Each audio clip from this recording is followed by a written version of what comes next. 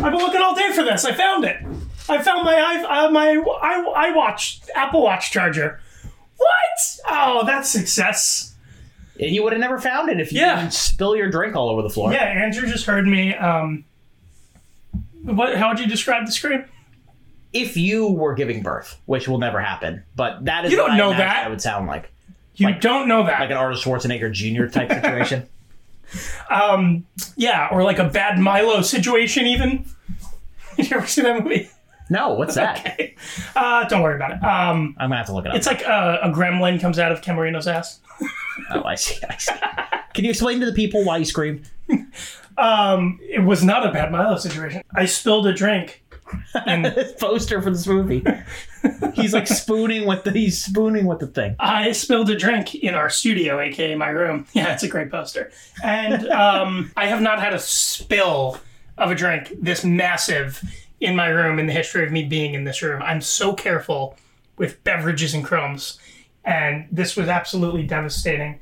And it got all over all my computer wires. And I don't know how I'm going to recover from this. I heard it hit the ground, but I didn't see the initial drop. Was it just like your hand slipped, or was it like you knocked it? I knocked it. It was a bottle. There's no cap on it because I didn't want to have to be constantly unscrewing the cap on our recording. God forbid that I try to make a good podcast. That is annoying, yeah.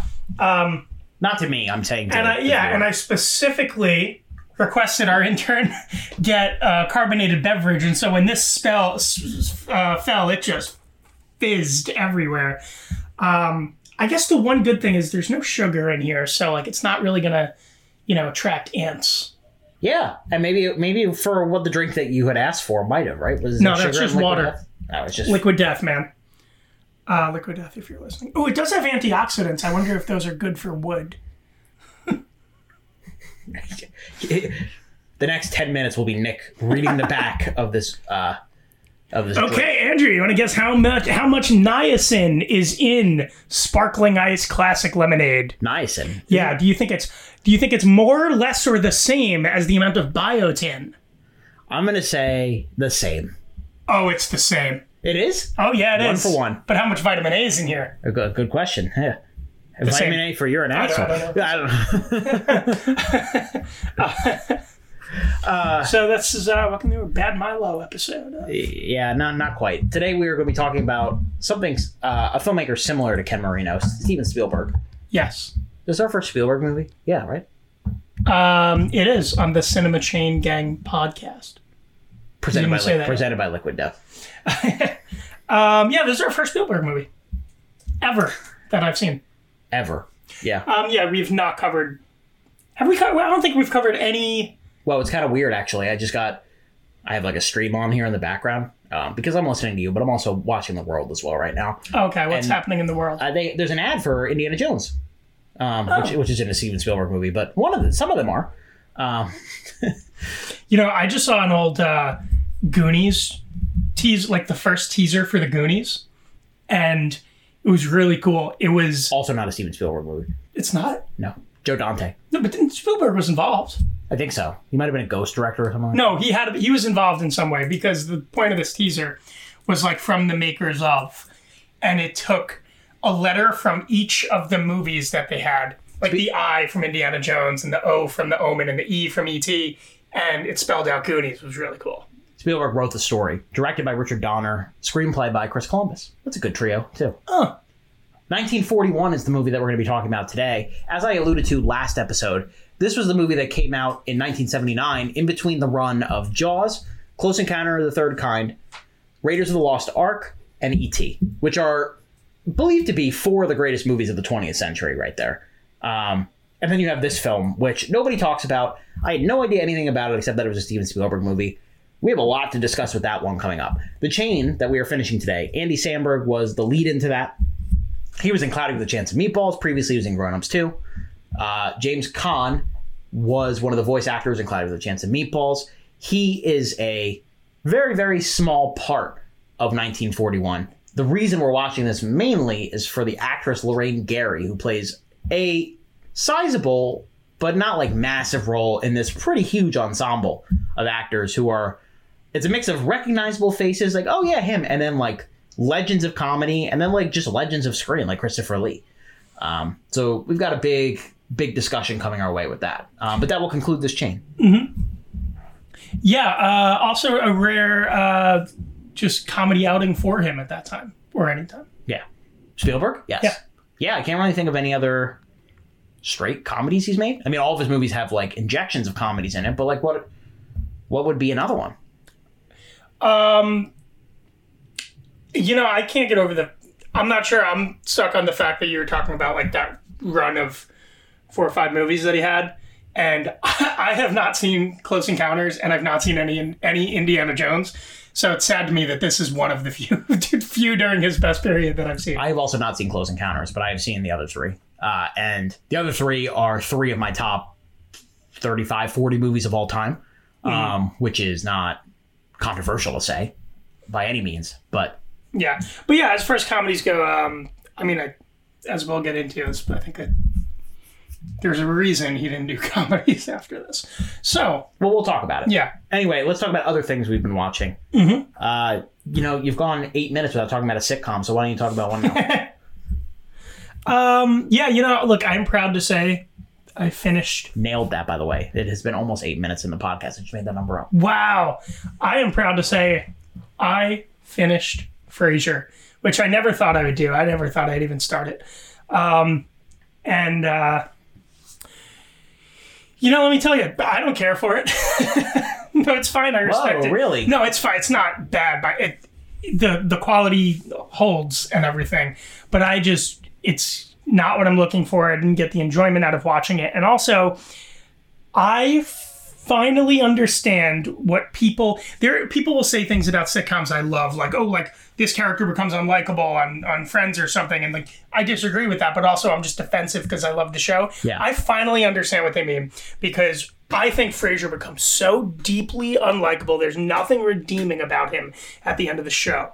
Ooh. Also, by the way, at the beginning of the show, Frasier's a spinoff of Cheers. Frasier is a psychiatrist in Cheers, meets a wife in Cheers, also a psychiatrist. Then they get divorced in Cheers, spoilers. Then he moves to Seattle, leaves his son in Boston. The premise of this show is him being like an absent father, basically. And and nobody talks about that. Really selfish guy, I think. And what's most interesting to me is Paramount Plus is doing a revival of the show now, which is also why I wanted to rush to finish it. I'm so curious how that lands, because while the show had an elevated level of comedy that could maybe be the answer to why people don't watch sitcoms anymore, he's also a guy that I don't think anybody wants to see right now. He's kind of like a 1%er that nobody wants to see right now. And we're supposed to feel good for the characters of Succession, basically. Yeah, exactly. It's interesting to me, because what you're describing is, I don't know enough about Frasier to have specific thoughts about the show. I've seen a few episodes and thought it was fine.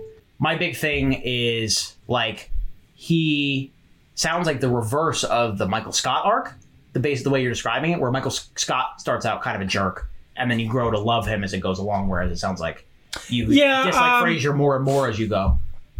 Yeah, I think with Michael Scott, it's less of an arc and more of just a reset after season 1, kind of. They had to actually put the character in a new direction. But with Frasier, it's not on purpose. It's just, they're doing so much. With every show, the characters just become caricatures at the end, and it's fun to see him it's fun to see Ross nervous. It's fun to see Joey dumb. It's fun to see Frasier in have this indignant outrage about stuff and be stubborn. Yeah. But then at a certain point, you're like, it's too much. Easier. You're more likely to say that when you don't have How many seasons? Connection to the show. 11, same as Cheers. Yeah, it sounds like it can get exhausting, and a lot of the time the writing goes downhill as well. And the indignant stuff, the stuff that he's indignant about is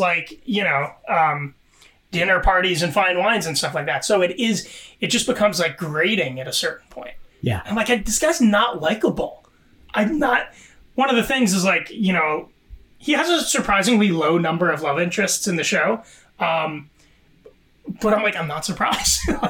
So anyway, I actually am really interested to see how this Frasier Paramount plus thing goes, both for what it means with like the health of multicam sitcoms right now, and also what it means I also just think, as far as like, you know, his place in this world. I just think the market, I don't think it's going to do very well, and I don't think it has anything to do with the Frasier property specifically. I think the market has been so saturated by reboots of classic shows that this is like 4 years too late. Yeah. If they were going to do this. Yeah, I think that's right. Side note, another sitcom where the main character gets actively more and more unlikable, and I don't think it's intentional. Ted Mosby's annoying. And the longer and longer we go through How I Met Your Mother, the more annoyed that I get with him. I don't find him annoying per se, but I do think my stance on How I Met Your Mother has always been that the people who...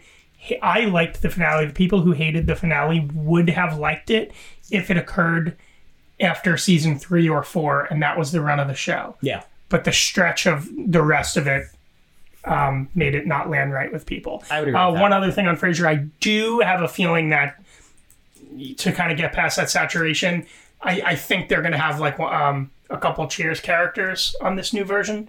At certain points, there's only like 8 to 10 episodes. It's supposed to come out around October. But I think we're going to see Ted Danson or Cliff and Norm. So you're talking about a show that has dragged out a long time with Frasier. I'm talking about today a limited series that Netflix just put out that, you know, it could become an anthology. They could do more with it, but in reality, these 8 episodes or 10 episodes that they released of this show, Beef, is very self-contained. It's a story that has a very beginning, middle, and end. You know what I mean? So if they wanted to extend it, they could. But Beef is a black comedy. It's a partnership between Netflix and A24, which, in terms of my understanding, is the first time that's ever happened. And it definitely feels like an A24 product that happened to be made for streaming with the specific story touches and the kind of the deep, dark places it goes to. Mm-hmm. The premise is simple. It's created by Lee Sung-jin. Like I said, 10-episode limited series. It stars Steven Yeun as Danny Cho and Ali Wong as Amy Lau. Danny Cho, he's like this down on his luck contractor. He, you know, has a kind of like a tag-along brother who is having his own like kind of crisis and is just kind of lazy. And basically, he hates his life. And you have Amy Lau, who is trying to sell her business to become a millionaire. She owns like a plant business. She's very wealthy. She is married to the son of a wealthy artist who is kind of like a stick in the mud / they don't get along very well. And she's unhappy as well in a very different place in life. And it's about, they have a road rage incident where the two of them intersect. And the lengths that they go to enact revenge and dares on each other and basically disrupt each other's lives gets taken to like extreme lengths. To the point of absurdity, to the point of good comedy, and to the point of genuine suspense and like WTF-isms. The show is exceptional. It is a pressure cooker on top of a pressure cooker across 10 episodes. And it just exists in a way that is very unique. Like there's a lot of avenues that this show could have taken. And the route that Lee Sung-jin takes is he basically makes it the inverse version of Everything Everywhere All at Once, which we've talked about in a little bit. And it's not just because it stars Asian leads. Right. But the big thing is it's about Everything Everywhere All at Once is about how the universe, no matter what multiverse you belong in, you will always be drawn to certain paths and certain people. This is about how hatred and anger and aggression and dissatisfaction with life and loneliness brings these two strangers together in this like war of words and eventual actual acts of violence and life disrupting stuff. It's about how these two people are basically perfect for each other and are soulmates, but they don't know it yet because they absolutely hate each other. It's just such a cleverly executed idea. It has a great soundtrack. You would love the soundtrack. It's a lot of late 90s, early 2000s bangers. Like the first episode ends with The Reason by Hoobastank. And there's a lot of songs like that. There's a System of a Down song in there. There's a bunch of stuff like that. And Steven Yeun and Ali Wong are terrific together. They are both great scene partners with each other. They're great with the supporting cast that's around them. There is one member of the supporting cast that is a little controversial right now. Steven Yeun's cousin Isaac in the show. It's a great performance, but the actor has gotten into trouble for saying some really questionable things. So the show has been kind of grabbing headlines for the wrong reason. But I don't want people to not watch the show because of that, because it is going to be one of the best shows of the year, in my opinion. And I think it's going to be a strong contender for Emmys in that limited series category. I didn't realize Maria Bello is in it. Maria Bello plays the person that Ali Wong is trying to sell her company to, and she's just like the pitch perfect image of like affluent white lady who appropriates other cultures, basically. And a grown-ups alum. Yes, yeah. I genuinely had no idea that. So the movie, I mean, the show is not about actual beef in any way, like the food. No. I had no idea. No, like beef, like arguments. I thought at most it was a double meaning. I thought one of the meanings was the food. I had no idea. And I kind of was uninterested in watching a show about beef. Now I'm not. Now I'm interested. You should give it a chance. I will now. I think you will enjoy the vibe. Each episode is like 35 minutes. Love that. Love a good 35-minute episode. Yeah. Now, has A24 done other shows? Well, no, that's what I was saying earlier. I don't. I thought you were saying they haven't done other Netflix. I don't know. It's a good question. Let me look. I'm gonna do a quick search for this. But if I had to venture a guess, I would say no. Oh, they have. Like what? What else we got? I'm looking at a very long list right now. So maybe this doesn't mean anything. Rami, that's a popular one. Euphoria. Euphoria is technically an A24 production. They're saying Playing House Carmichael Show, Comrade Detective, Two Dope Queens, Random Acts of Flyness, Pod Save America, I'm Sorry, At Home with Amy Sedaris. I would have to do all of them. Yeah. So I don't. Yeah. Rami's another really popular one too, like what you just said. Yeah, but as far as scripted fare, it doesn't seem like there's a lot. I mean, narrative fare. I'm just surprised that was your take on Frasier. I was expecting the segue here to be, oh, so we both recommend our things, and you were like, no, fuck that. No, I mean I do, but I just, look, I don't know. I don't. Prove me wrong. I don't think that the reboot's gonna take the world by storm. I'm not sure that people would watch the show if it were on now, and I'm not saying it's not good. The writing is great. The writing is really great, but it's just not what we want to see right now. But who knows? Maybe they'll factor that in because he's got a new life ahead of him. He's going back to Boston in the new show. We'll see what happens. Yeah.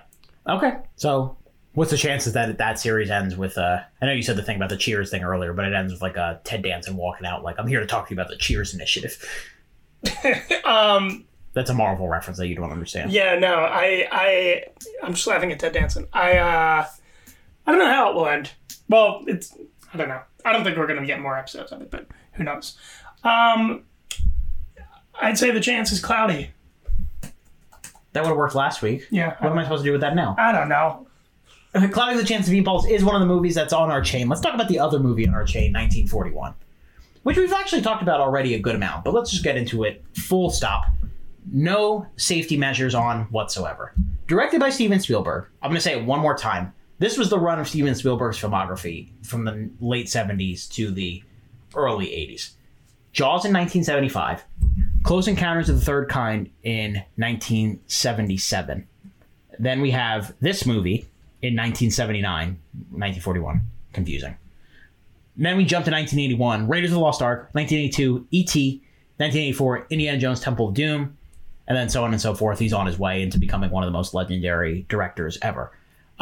So I think for a lot of people, and listen, I don't have a stake in this game, but I think for a lot of people, this is like a black sheep movie for him. It's not discussed much. It's considered one of his weakest films.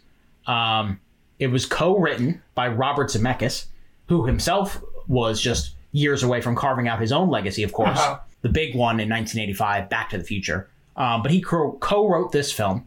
There's a big ensemble cast in this one. Just some of the names. Well, he co-wrote it with Bob Gale, too, who also did Back to the Future.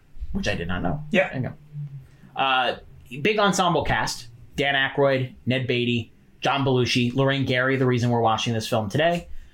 Murray Hamilton, Christopher Lee, Tim Matheson. I'm just going to skip around to names I recognize from this point on. We got John Candy in this. We got Penny Marshall in this. James Caan, another reason we're watching this. He makes a very small role. Mickey Rourke, this was his debut film. This was the first time he ever acted in a film. Michael McKean, of course, of Better Call Saul fame and other things. Basically, the basic premise is we're a couple days after Pearl Harbor, the bombing of Pearl Harbor. World War II has been going on for a while now. Pearl Harbor has happened, and the state of California is terrified that they might be next. So as the military mobilizes to go to war across the U.S., this is about the paranoia and the hysterical efforts to fortify defenses on the California coast, just in case the Japanese come calling to California. And from there, it's a satire of the dangers of war, the hysteria surrounding war, the paranoia of attacks, even when the likelihood of attack is not high, the incompetence and the infighting within the American public and the military. It targets a lot of things. It swings very wildly at these things. We both watched, and I know this was a point that you wanted to bring up, we both watched the director's cut of this film. The theatrical cut is an hour 58. The director's cut is 2:26. Well, you watched the director's cut. I watched the first half of the regular cut, and then I watched the second half of the director's cut. Partly because I was watching the first half on like Tubi or something, and they did not properly upload the film. And I think this is common with that film on streaming services, the non-director's cut version. There are no captions for anything that the characters who are not speaking in English are saying. So I was just in the dark for like some pretty important exposition for the beginning of the movie. Yeah, that's a problem. Yeah, so then I had to switch to the other one, which happened to be the director's cut. Yeah, so there is a big contingent of characters that don't speak English, as we know. A lot of the cast is American military members, but there's a big contingent of Japanese characters within a sub that's right off the coast. They're looking to target Hollywood, which they have their roundabout ways of kind of trying to do. Christopher Lee also on board. He plays, Christopher Lee, of course, best known from Lord of the Rings, which we talked about with the Two Towers and the Star Wars movies and Dracula and everything. He plays Captain Wolfgang von Kleinschmidt, who is like the only German representative in the entire film, and it kind of illustrates the point of not only does the American military not have their shit together, but neither does the Japanese and the German military. There's a lot of infighting between those two factions and stuff. Everyone's an idiot in this movie, and the whole point is to make fun of everyone involved in this, in this conflict. Now, we've talked about the idea of subjective comedy, and last week we talked about, Nick, Cloudy with a Chance of Meatballs, and the pace at which the comedy of Cloudy with a Chance of Meatballs moves at. I actually think this movie has a similar pace. It's just not as consistent with the jokes, and the jokes are very broad. There are a lot of jokes, though. There's a lot of comedy. It's almost a step away from a Mel Brooks movie, but it doesn't have this the sizzle of a Mel Brooks movie. Would you relate it at all to okay, I see what you're saying with the pace. Did you feel any similarity to like Animal House in pacing and stuff? I would say so, yeah. Okay, because that's what I was thinking. It's hard for me because those movies, I don't know, that pace just doesn't work for me. I think like I was saying last episode, I think I am more used to like faster pace and just, there's a difference between that and something like we were talking about faster pace with like Cloudy with a Chance. I don't really know. There's a lot of jokes, but there's still room around them or something. It's less like in your face. It is a long movie. I don't know. Like that also is. They could cut down on the downtime a little bit. Aside from the pacing of jokes, like the kind of directorial pace of it, I felt like it was slow. But I think a lot of old comedies are like that, and it's more of like a tech issue more than anything else. Yeah, I agree with that. I think I kind of like this movie. I don't think it's amazing. But I think it's a big swing and not a miss, but like not a hard hit either. You know what I mean? Again, going back to the baseball metaphors.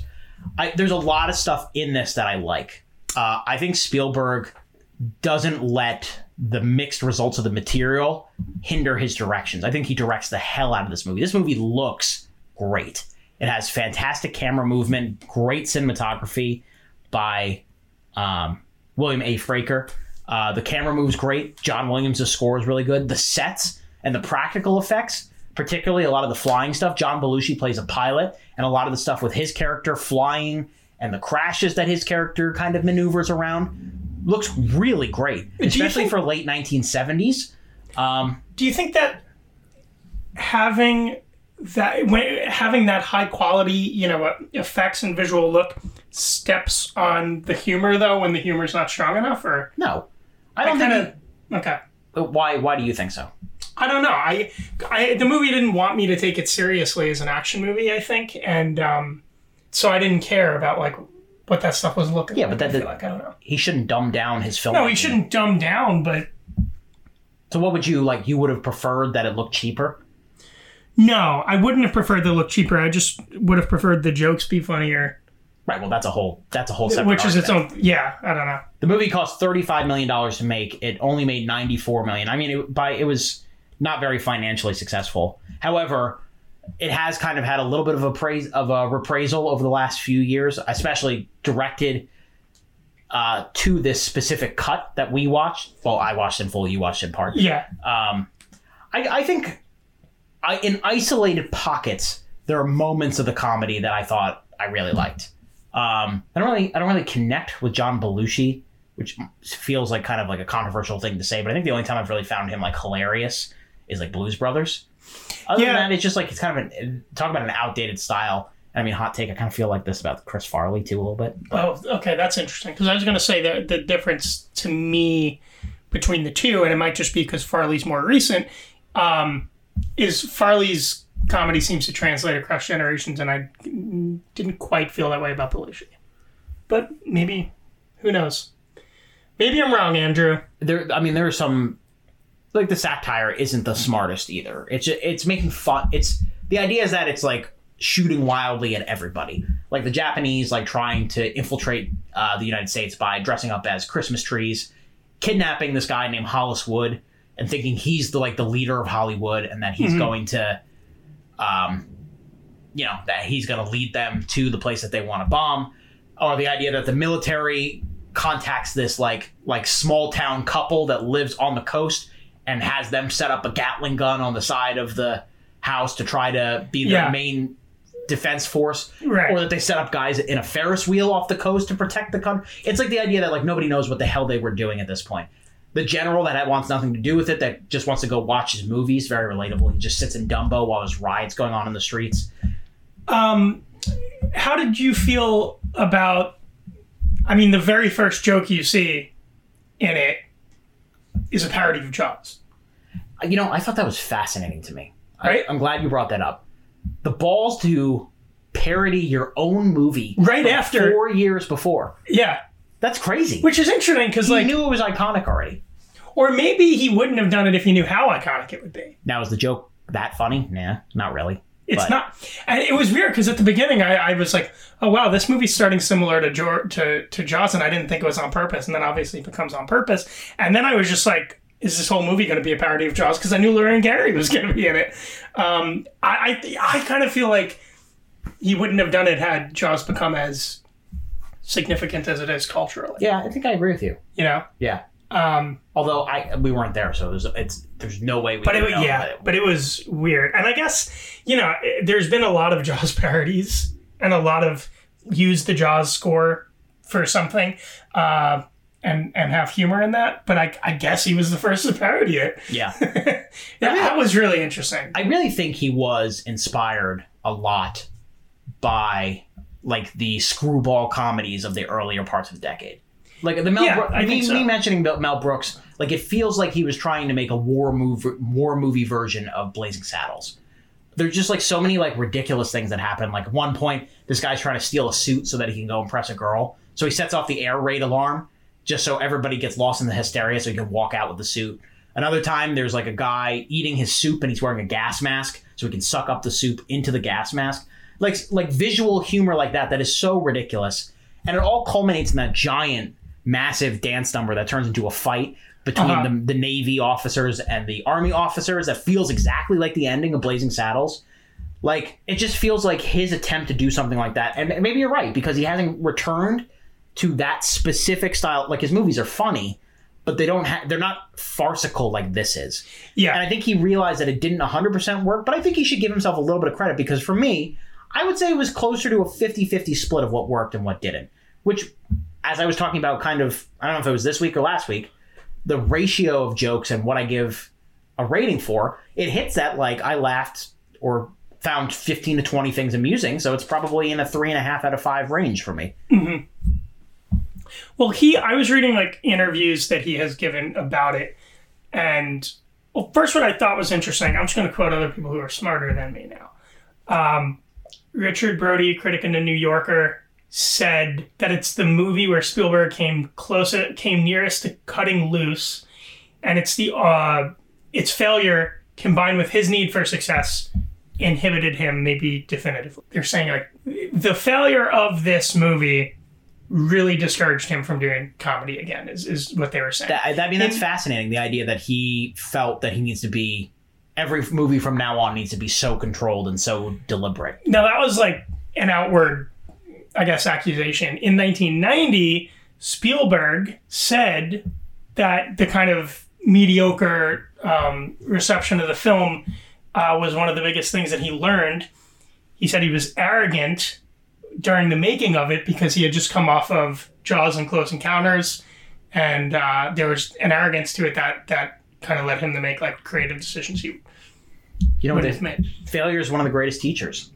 It's almost the way you frame that is fascinating, and the way that he looks at it is fascinating to me. This was, first of all, that was pre Jurassic Park, Schindler's List, West Side Story, everything he's made since then. So I thought that was fascinating, that time period. But also, if you have this kind of butterfly effect, Mandela's effect of, hey, this movie's great, maybe he doesn't challenge himself as much as he does with Raiders and E.T. You know what I mean? Yeah. Maybe this was one of the most influential movies of his filmography, sneakily, because people don't like it. I'm going to pull one more quote out at you, Andrew, because this is interesting, because I feel like it kind of goes against what you said. And this is coming from Wikipedia, which is a renowned source. He also, Spielberg regretted not ceding control of the action and miniature sequences, such as a Ferris wheel collapse, to second unit directors and model units, which he would do in Raiders of the Lost Ark, his next film. He's not as happy with the action sequences as you are. I never said that they were amazing. I just think even Spielberg at 70%, it's very clear his talent level. You know what I mean? There are certain, like, that thing with the Ferris wheel is just the way that it blends the backgrounds and everything. The fact that it doesn't look super dated, I think, is impressive. You know what I mean? Also, to that point, according to Jack Nicholson, when Stanley Kubrick watched the movie, he told Spielberg that it was great but not funny. Yeah, I can see that. Interesting. Yeah. See, that's why when the movie is billed the way it is, though, I just felt like I was really led to disappointment more because it's billed so much as a comedy, I guess. That's very interesting. I think I agree with that. Although, I did think it was parts of it were funny. Isolated things. It's hard to have people like John Candy and Dan Aykroyd in your movie and not at least get something out of it. Well, The Shining Man didn't think it was funny. I will say Dan Aykroyd, like, his character was, like, kind of the straight man, which I thought was kind of interesting. You know what I mean? Like, he didn't have a lot of, like, comedic things to do. He gives this big Independence Day-esque speech, too, at one point. But he's just kind of like a guy. He's not, like, funny in the movie. You know what I mean? Yeah. I don't know. I'm not surprised that it hasn't had the staying power as far as quality goes. Alone, I think that's, I don't really think it's ripe for, like, hey, check out this, like, beloved, forgotten Spielberg classic, like a reappraisal, really. Also, culturally, though, I think it's just so dated that it will remain a forgotten Spielberg movie. I mean, I haven't done any kind of research on this point specifically, but I'm sure there are a lot of articles, at least, like, in defense of 1941. You know what I mean? It seems like one of those kind of movies that, like, hey, I found something in this. Right.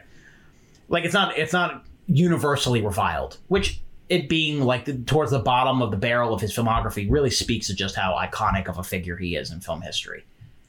I mean, you say the same thing about Marty, too. Like, what's the worst Marty movie, Speaking of, I just watched the movie Marty, by the way, but that's a different segment. That was only partially speaking.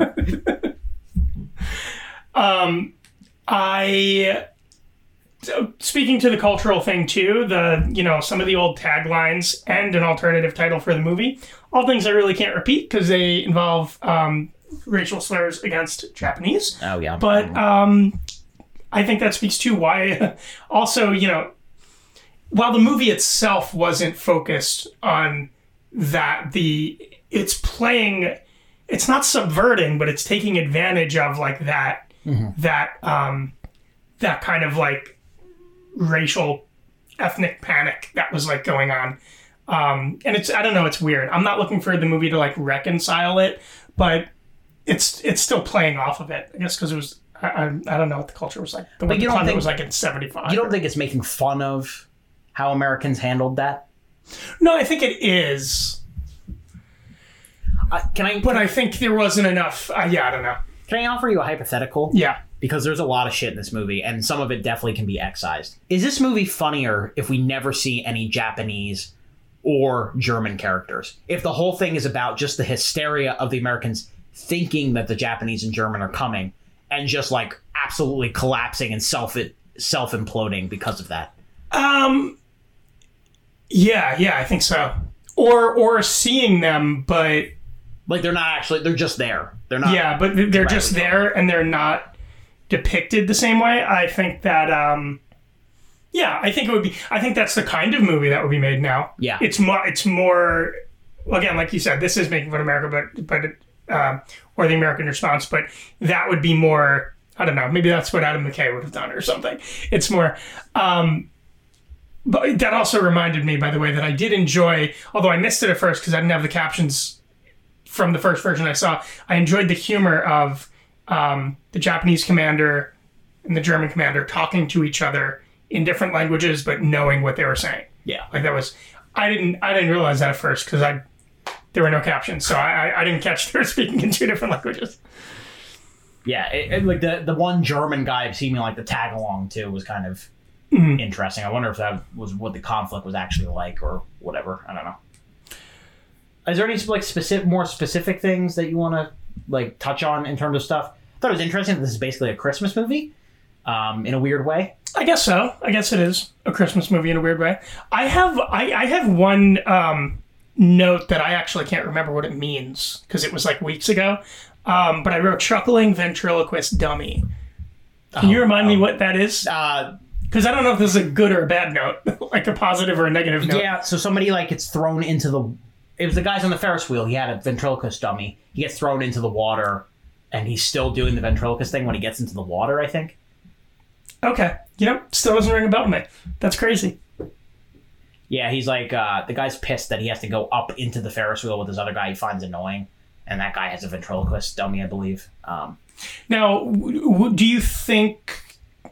I mean, you didn't see the non-director's cut, but do you think maybe that, as far as runtime goes, would that be better for it?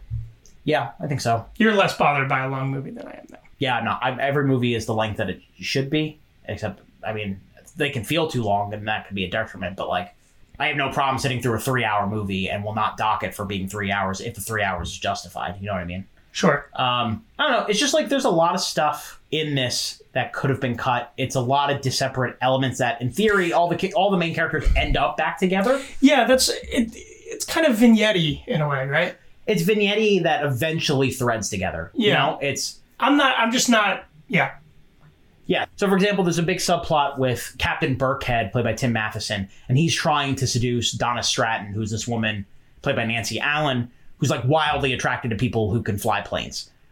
So he pretends like he knows how to fly the plane. He gets in her pants, but then he ends up in a situation where he has to end up in the air and doesn't know how to actually fly this plane. And that eventually intersects with the John Belushi part, where he's just like an American pilot kind of roaming free and patrolling in the area, but he also seems like he might be the enemy or whatever. It's very unclear why he's around. And literally they all crash together to that big finale where the Japanese kind of target the coast. And they do band together and defeat the Japanese, but at what cost? You know what I mean? Like, it's like a... Right. It took all this effort just to take down one sub. Everybody needs to get their shit together if they're going to be fine. So it all does come together eventually, but you're right. You can cut one or two of these subplots and be fine. Yeah, there's something about it that... I don't know. Have you ever seen Empire Records? I just watched that recently. I've not. I feel like a tendency in some like old National Lampoon or National Lampoon wannabe movies would do. It's a lot of just kind of like sketches loosely tied together. Not sketches, but a lot of separate plots just tied together for like with a loose reason. At times this felt like that. Yeah. Okay. Yeah. I get that. I mean, the movies like Exciter are like random movies that are not good that nobody saw. By the way, some foreign movie poster for this for 1941. This will only work for you because I can't show it on mic to everybody. Is a Jaws shark teeth surrounding Steven Spielberg on Periscope. That is so shameless. Really, yeah. Really just marketing this as like another Spielberg film.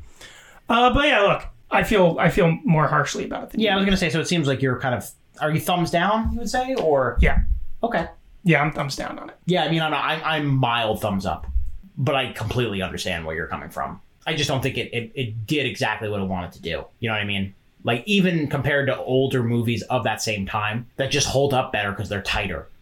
The runtime also really hurts. Now that I even talk about it even more, like those movies that it's clearly somewhat influenced by are significantly shorter and get in and out faster. You know? Yeah. Yeah, I think that, and maybe that's just Spielberg not having comedic pacing or not having that, that language experience. Yeah, right. Yeah. We really talk about Lorraine Gary, but good job, Lorraine. Good job. Oh, good job. You did great. James Caan is not in the movie, so it's not worth talking about. He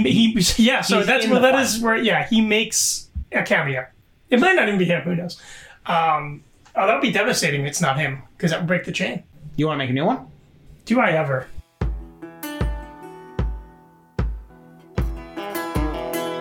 Nick, I have 10 actors in front of me right now. So I need you to pick a number between 1 to 10 to figure out how we're going to get Lorraine Gary out of this chain. Get out of here, Lorraine. I'm going to say 2. Oh, you're going to like this a lot. Lorraine Gary, 2, Robert De Niro.